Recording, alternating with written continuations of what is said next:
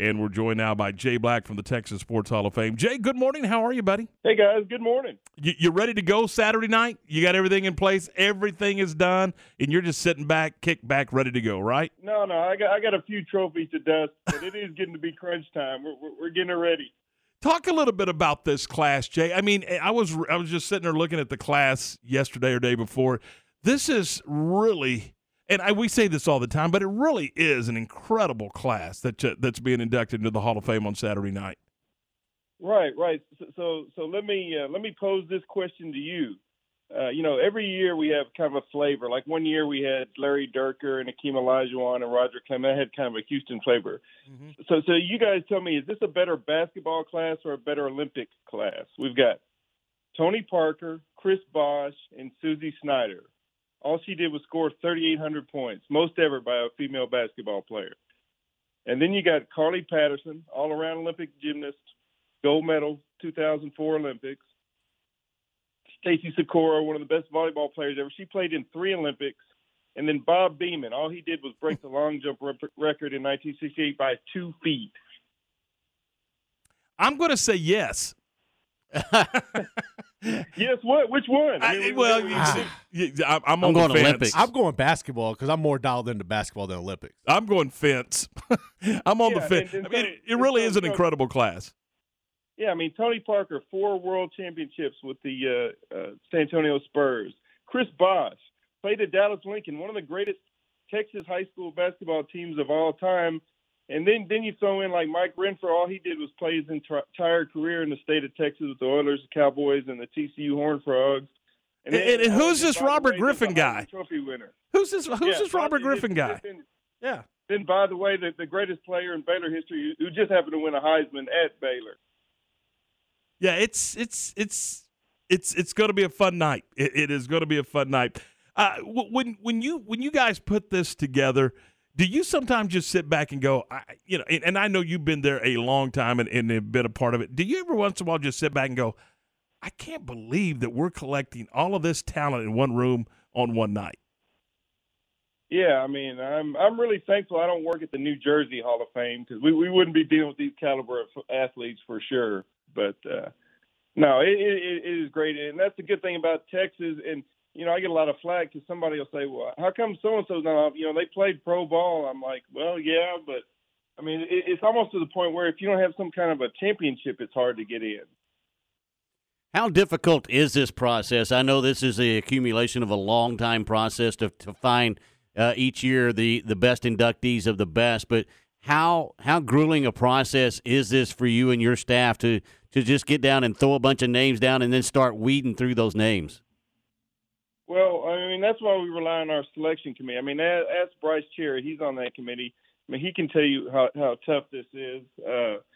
But, it's also a lot of fun, too, because those guys get together and they bring names, and we take nominations from the public, and that's almost turned into a day-long affair wrestling with who's going to actually just get on the ballot. And not so much the voting, just to make the ballot is tough. How rare is it to have a couple of individuals from our backyard? I mean, when you look at Suzie, she's a Robinson native. Robert, Coppers Cove. I mean, and they both went to Baylor. That's pretty intriguing. Sure, and we didn't like manipulate anything. That's just the way it worked out in the voting. But again, Suzie Snider. I mean, I would tell you, she was unfortunate enough to be a pioneer. If she'd have played during the television era, she would absolutely be a household name in women's basketball. Jay, the event's coming up Saturday night. The induction banquet's coming up Saturday night over at the Extra Code. Do you have any tickets available? And if so, how can people acquire tickets for the event? Yeah, we've got a whopping, I think, 4 tickets left. I made That's sure it. Before I talked to you guys. So we've got 4 tickets, and the good thing, if you get those $200 reception tickets, you can come to the news conference. Which think about that. A lot of people have never, big sports fans. You get front row seats every now and then. You get to be on the sideline, but it's rare for the average common fan to be allowed to be in a news conference with the media. So when you have a reception ticket, you can come to that event. And we just started that a couple of years ago, and that's been real popular. How do they get those tickets? just call the Sports Hall of Fame, 756-1633. Jay, I'm looking at this, and when you look at Bob's jump and the time when he did it in '68, did he get the due recognition at that time, or was it one of those things that it had to come later? I mean, and also that's lining up perfectly with the Civil Rights Act that took place in 1968 as well. Was that like a perfect storm, or did he have to wait to finally get the due recognition? Well, no. I mean, I think he got it, after he made the jump. But I mean, you think about that. So in the '68 Olympics, he barely qualified for the finals in the log jump. I think he scratched on and went over the line on one jump, and it came down to his last jump just to qualify. And then he uncorks that.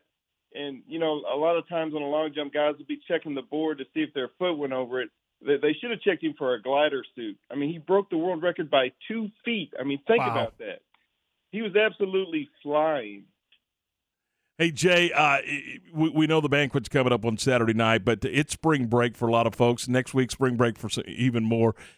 What a great learning experience! What a great fun event it would be to load up the kids and bring them over to the Hall of Fame and let them learn the rich, deep culture of Texas athletics over at the Hall on University Parks Drive.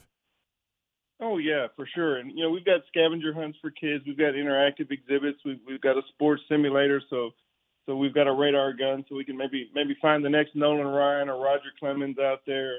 But I just want to thank all of our sponsors. Texas Farm Bureau Insurance has been with us for so many years, and they just allow us to put on a really nice event and to honor these athletes and heroes and for their friends, family, and fans. That's awesome, hey, man. We appreciate it. I know that you're going to be pacing the floor until you get those 4 tickets sold, but hey, you're probably sold by now, I would think. I mean, I think by the time we hang up, they're going to be sold. But hey, we appreciate your time. Wish you the very best on Saturday night. Look forward to a wonderful event. Thanks, guys. Appreciate it. Have a good one. Talk to you soon. That's Jay Black from the Texas Sports Hall of Fame.